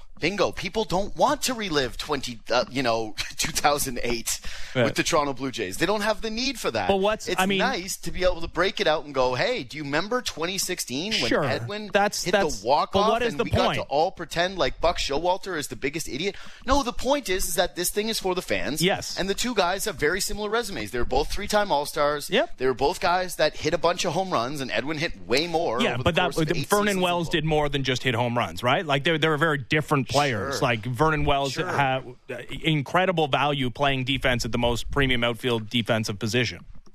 Yes, but again, Edwin Encarnacion represented a Bash brother to Jose Bautista during that entire stretch, essentially. Those two guys felt like they were going to pummel you in the middle of your order. That was like the identity of Toronto Blue Jays teams that people love. And so again, if it's for the fans and it's about celebrating moments people want to celebrate, like, what is your most memorable Vernon Wells memory? And I'm really not trying to be annoying here, because you're someone who's cared about this franchise for a long time. No, I honestly, I do have one, and it was a regular season game that I was covering and at Rogers Center for. I think it was either a walk-off home run or actually it was a walk-off home run off Mariano Rivera at Rogers Center, which was... That's awesome. That's great. I remember asking him if it was the highlight of his career, and he's like, well, I hope, to this point, I hope there's more to come. But yeah, I remember a walk-off home run against Mariano Rivera. What a crappy answer. It's like you hit the walk-off bomb against the greatest closer who ever lived, and you're like, it reminds me of Norm Macdonald's Burt Reynolds. Like real dismissive of it. Just like. Anyways, I think that the level of excellence should be where we put the best players in the history of the franchise, which is I think obvious, and I think Vernon Wells is one of the greatest players in the history of this franchise. We agree about that. I know on that. Yeah. So I guess we're parsing at that point, but I just feel like... No, we are. The debate here is like if the position is which one of these guys should go up next, I told you that I do not think that they are comparable in terms of the interest level to fans. And I outlined Buddy, you're kind of trying to undercut it where you're like, it's not Vernon Wells' fault that he was on bad teams. It's not. But it's not, though. I mean, sure. And that's the only reason, right? Like that is the only reason that Edwin Encarnacion gets the universal acclaim from fans, and it's why Vernon Wells doesn't. Not. Yes, 100% it does. Why? No, man. Because Edwin Encarnacion was not a man of many words. Obviously, like the guy didn't speak English the entire time essentially that he was here, but he had like a lovable persona. Like he had a huge smile. He was a big jovial guy. He hit bombs and he walked it off with the parrot. Like people liked Edwin Encarnacion. I don't think people liked Vernon Wells. Like he was not someone, he was the face of, like you said, disappointment. I just think it's strange to remove team success and go like, oh, this shouldn't be like a huge marker in this. It's like, it's sports. Like team success is wildly important. And a slugger is way more important, or in terms of to a fan generally. It's the Simpsons. You guys want to talk about Major League Baseball spying, or do you want to see dingers? It's like dingers. And Edwin was fun. He was dingers. He was the parrot. He was good times in Toronto. Yeah. He was embarrassing Buck Showalter into, something that should be in the first paragraph of his Wikipedia page. Edwin Encarnacion resonated with people here. He was our guy. And honestly, I was thinking about this even, I didn't say this on Twitter, like Edwin left and was a sympathetic figure. Sure. It was, we should have paid this guy. And the front office stupidly thought that they could replace him with Kendrys Morales. Mm-hmm. And then the guy was awesome for 3 more seasons. And Blue Jays fans tried to cope by going, well, if Edwin wouldn't have left, then we wouldn't have gotten Nate Pearson. It's like, would you have rather had 3 more seasons of Edwin Encarnacion mashing bombs in Toronto, which he wanted to do, where I think he OPS like an average of like 880 over the next 3 seasons, or Kendrys Morales and the awful experience that was, and the 3 hopeful innings that we've had in Nate Pearson's career. Like, it was a huge mistake. He's a sympathetic guy. The fan base cares about that stuff. This is for the fans. He is the fan favorite. He is more recent in history. I mean, there's no debate. Fresh. There's no debate. Put him up. That's what I'm saying. About that stuff. But I think my problem is that, Vernon Wells is a great player. And I feel like he's a sympathetic figure, and I don't want to get into the personality stuff because Vernon was a great personality when he was here. I had no problem with Vernon Wells' personality. Neither did I. But I'm saying that if we're talking about guys in terms of like, oh wow, did the fans really like who this guy was? And it's weird that the guy who never gave a quote period is remembered as like the guy we all loved and the personality we adored because of the team success, which is, you're right, a huge part of it. But I think it shouldn't be the only part of it. And I think I like remembering some guys, and I think that Vernon Wells in the history of this franchise has gotten some short shrift, and people have short memories because of the recent success of 15 and 16, and because there were some unwatchable teams there, and there were some very watchable ones that were, the problem was playing in the same division as the Yankees and the Red Sox during their heyday without additional wild cards. But anyways, Vernon Wells deserves credit. That's all. That's all. That's like the end of what I was, trying to espouse on Twitter. That's all. Yeah, okay? I completely agree. But if you're telling fans like, hey, you can go to Vernon Wells night, but or obviously, you can go to Edwin night. Yeah, obviously. Clawing each other's eyes out, trying to go to Edwin night and get the whatever shirt that's going to have a parrot on it. Statistical case, though. No, but that's not what this is for. This is, I get it. No, I get that's it. exactly it. Yeah, both guys deserve to be up. And in fact, I'm all for this stuff, by the way, probably shouldn't add this part, but it's like the Blue Jays aren't the Yankees, So maybe just fire a few more people up there. That's it. I think it should be up there. What's the problem with that? So what? That MVP year was the greatest individual season that we'll probably ever see from a Blue Jay. Where you want Kawhi's number retired too, and a statue. Yeah. I want a statue. I don't know about retiring the number or whatever. But anyways, all right. Sure. Okay, yeah. We'll just put something that you're like not something that can be folded away and get dust. And be lost, but something immortal outside. No, it's different. Anyways, we'll debate that some other time. All right, thanks, buddy. See ya. Wait, Kevin Brown. Okay, what do you have on Kevin Brown? I think everything's been said about Kevin Brown. You have some new take. Go ahead. No, this, yes, it is. I'm so jealous of him. Yeah. I am so. Buddy, you can get suspended too. Like it's really easy. No, it's not, because I've said way worse, way worse. Well, of and course. Actually, I have been suspended, so there you go. And no one cried. So no one cried one tear when I was suspended in 2018. Mm-hmm. So yeah, I don't know. It seems I'm just jealous. This guy's so loved. Imagine the outcry for you over this.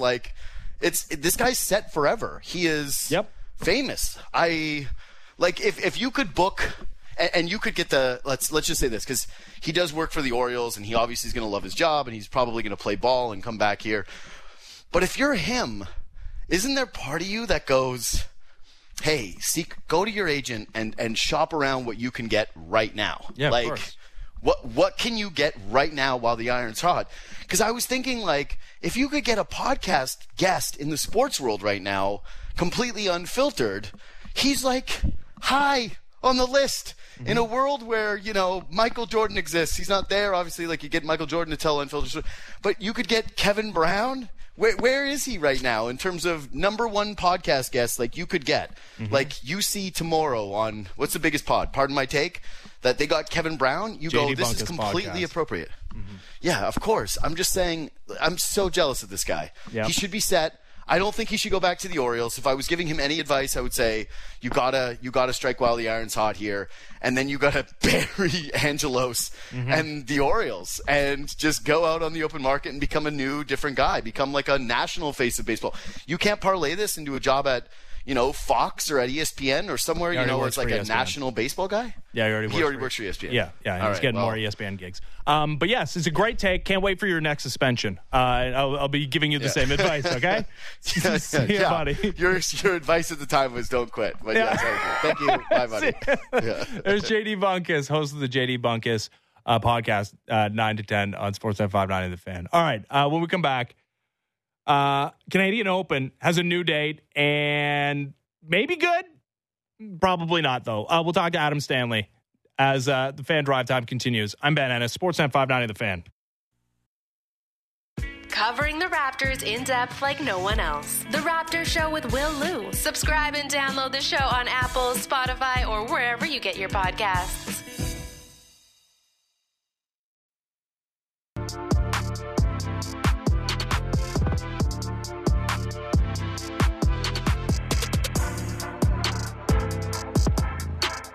Fan Drive Time, Sportsnet 590 The Fan. I'm Ben Ennis.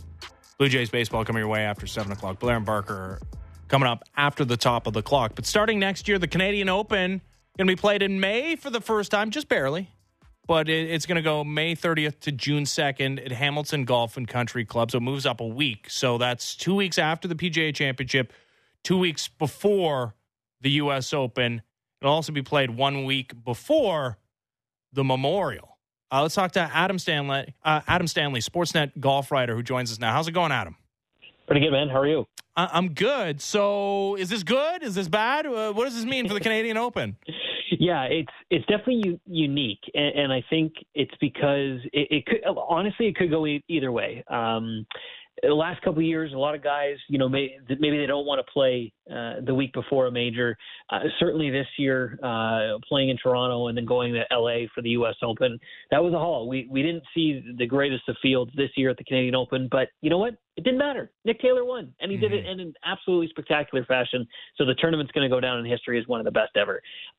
Moving forward, it's going to be unique to see who is going to come to play the Canadian Open who don't like playing the week before a major. The Memorial, Muirfield Village, where the golf tournament's played, is a very, very hard golf course. It just underwent a bunch of changes as well. There may be some guys who aren't going to be motivated to get punched in the face 2 weeks in a row playing Muirfield and then playing the U.S. Open. The Travelers, the week after the U.S. Open, that event has no cut.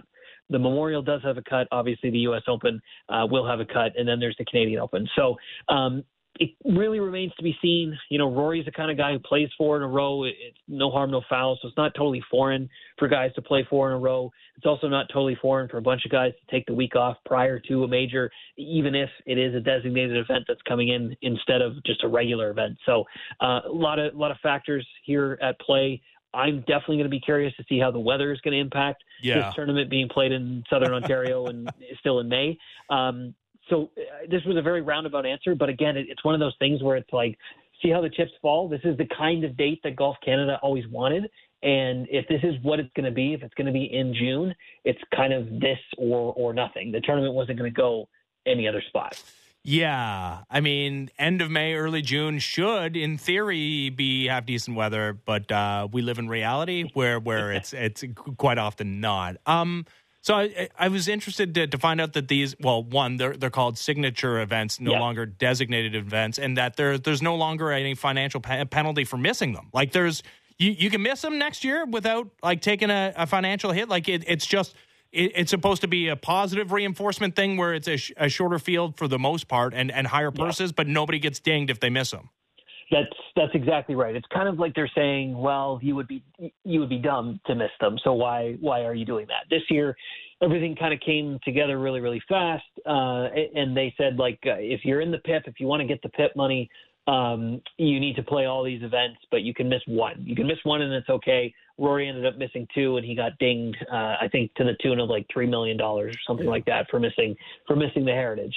Next year, you don't have to play all of the designated events, even if you're in them, but most of them. So Jack Nicklaus's event, the Memorial, Arnold Palmer's event at Bay Hill, and Tiger's event at Genesis, they all have cuts, but all of the other ones, the other 5 signature events, they don't have cuts, and there's only 70 guys, and they still have that $20 million purse. So why would you skip them if you've got such a guaranteed payday? But again, maybe there's going to be guys out there who, if they don't have to be somewhere, if it doesn't work with their own personal cadence, then they won't go, no matter how much money they could potentially be losing. No, and in general, I think I agree with you that it doesn't, like, the depth of field isn't super important as long as there's Canadians in the mix, and there's so many good Canadians on the PGA Tour that you figure somebody on Sunday is going to be within shouting distance of the lead, and maybe now that the pressure's off after Nick Taylor's win, that we'll see even more Canadians near the top of the leaderboard. What is the situation with RBC's sponsorship of this thing? Because most people go back a ways and remember Bell's longtime sponsorship of the Canadian Open. Where are we with their long-term commitment to this? And does the spot on the calendar matter to them? Does the depth of field matter to the title sponsor of the Canadian Open? Like, is the Canadian Open in good financial shape? Yeah, I mean, depth of field for sure is something. I mean, they worked with Golf Canada to determine, the idyllic date. They were super excited about it moving away from that 1 week after the British Open date a couple of years ago, which makes total sense. They being RBC. RBC's official sponsorship agreement with both the Canadian Open and the Heritage was supposed to be up at the end of this year. They have officially renewed for just one more year for both the Canadian Open and the Heritage. The Heritage happens the week after the Masters. It's a signature event. It was a signature event this year. Will be again next year. So it's got that $20 million purse. But the long-term sponsorship situation that we found ourselves in is a serious question mark because they being the bank, along with basically everyone else in golf, is still kind of waiting to see what this new framework agreement is going to look like between the DP World Tour, the Saudi government, the PIF, and the PGA Tour, and what kind of the landscape of men's professional golf will look like going forward. So it makes total sense that RBC would only sign kind of a one-year deal. 2024 was always going to be kind of a confirmed one calendar year PGA Tour calendar, and none of this other stuff was going to be installed for that particular year. But for 2025 and beyond, a big question mark. The financial position that the tournament is in right now is actually probably pretty good. Golf Canada itself, I think, has got 30 kind of key partners that sponsor a variety of their programs in different ways. So, I think if they had to cobble something together for maybe 1 year or two, just in case, they probably could. But RBC is super involved with golf in this country beyond just the Canadian Open. They're basically any kind of high-level amateur, junior community development stuff. RBC is a big part of it. So, one more year, 100% with them, and then everyone will have to kind of just see what this new framework looks like for any kind of go forward planning or conversations. Speaking of the new framework, PGA Tour Commissioner Jay Monahan with a very well-timed leave of absence. And listen, I'm sure that's very stressful, and I'm sure there was a lot of anxiety that he's had to go through over the last couple of months. But he's back now as commish, and he spoke to a bunch of the players earlier this week. And I guess, I mean, it's not so much a story anymore because, just the passage of time has removed us from the shock of the merger between the PGA Tour and the Saudi government. But you don't hear too many stories. Like, there's some positive stuff coming out of the players as far as them welcoming Monahan back. Like, I really thought it was he would just take his money and go home, and that he would never be permitted by the players to continue as commissioner. But is that likely to happen? Yeah, it's an interesting time for him because obviously, you tip your cap. You're glad to see another human being emerge from a scary medical situation to be, better and kind of on the other side of that. So, that's kind of point number one. The other point is there's been a lot of kind of trickle down departures on the PGA Tour. We had one guy, Randall Stevenson, who was a super high up guy at AT&T. He left the board because he just wasn't comfortable with where things had gotten to and what kind of some of the go-forward planning was going to be. Andy Pasner, who was kind of the chief tournaments officer, had been with the PGA Tour for 30 years. He just resigned immediately this week as well. And so you're looking at, who's still around Jay Monahan and everything that Jay Monahan did and the kind of, sneaky way about the entire go-forward plan for men's professional golf. And, he fully admitted that people would call him hypocritical. And today he fully admitted that he should have flown to Toronto the day prior to the announcement, told all the players, and then had the announcement come out versus doing the big rush. So, if I'm going to answer you specifically, I'm kind of leaning towards Jay Monahan maybe not being in his position, let's call it after 2025, just because there has been so many factors installed in the surrounds, I guess, oh boy, what is going to happen next kind of thing. And maybe, everyone on the tour, including the players, are just looking for a fresh start when this new framework involves the fresh start as well. Before I let you go, I got about a minute here. You have a great interview with Brooke Henderson that people should read about on sportsnet.ca right now. We got the final major of the women's calendar, the Women's Open this weekend. What should we expect from Henderson, who's sitting on two majors? Yeah, so AIG Women's Open, fifth and final LPGA Tour major of the season, like you said. Brooks coming in this week after a second-place finish at the Evian Championship, the last major a couple weeks ago. All the best in the world are teeing it up this week. She said that her ball striking is really going to have to be the thing that she's going to be working on to have success this week. It hasn't been her strong point so far this season, which is odd, but she's put a lot of work in and obviously comes into this major off of a fabulous result at the previous major. She knows this is a tough time in the schedule, busy time in the schedule. She took last week off just to kind of prepare and get more comfortable with that British style of golf. So this week, she knows she wants to have a good result, and she knows exactly what she needs to do. So she feels comfortable, and obviously momentum is a big key in golf. So she's hoping to build off some of that this week at the final major of the year. Sounds good. Adam, great stuff on the website. Thanks for doing this.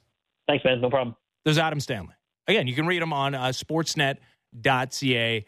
Brooke Henderson already establishing herself as one of the greatest golfers in the history of this country, looking for major number 3 this weekend in England. All right. It's almost time for Blair and Barker as the Blue Jays trying to secure themselves of at least a series split against a Guardians team that just they have starting pitchers falling out of trees. They can't score runs, though. The Blue Jays factually could not score a run yesterday. Shut out 1-0, and Davis Schneider back in the lineup playing second base. He doesn't know what it's like to lose a Major League Baseball game. Didn't play yesterday. Blue Jays lost. Back in the lineup today. See if he can run his record to 5-0. Blue Jays have their ace on the mound in Kevin Gausman against the lefty Logan Allen. Blair and Barker will get you set for the game coming up next. Day game tomorrow means no fan drive time. We'll be back on Friday. Enjoy the baseball. Enjoy Blair and Barker. I'm Ben Ennis. This has been the Fan Drive Time. Sportsnet 590 The Fan.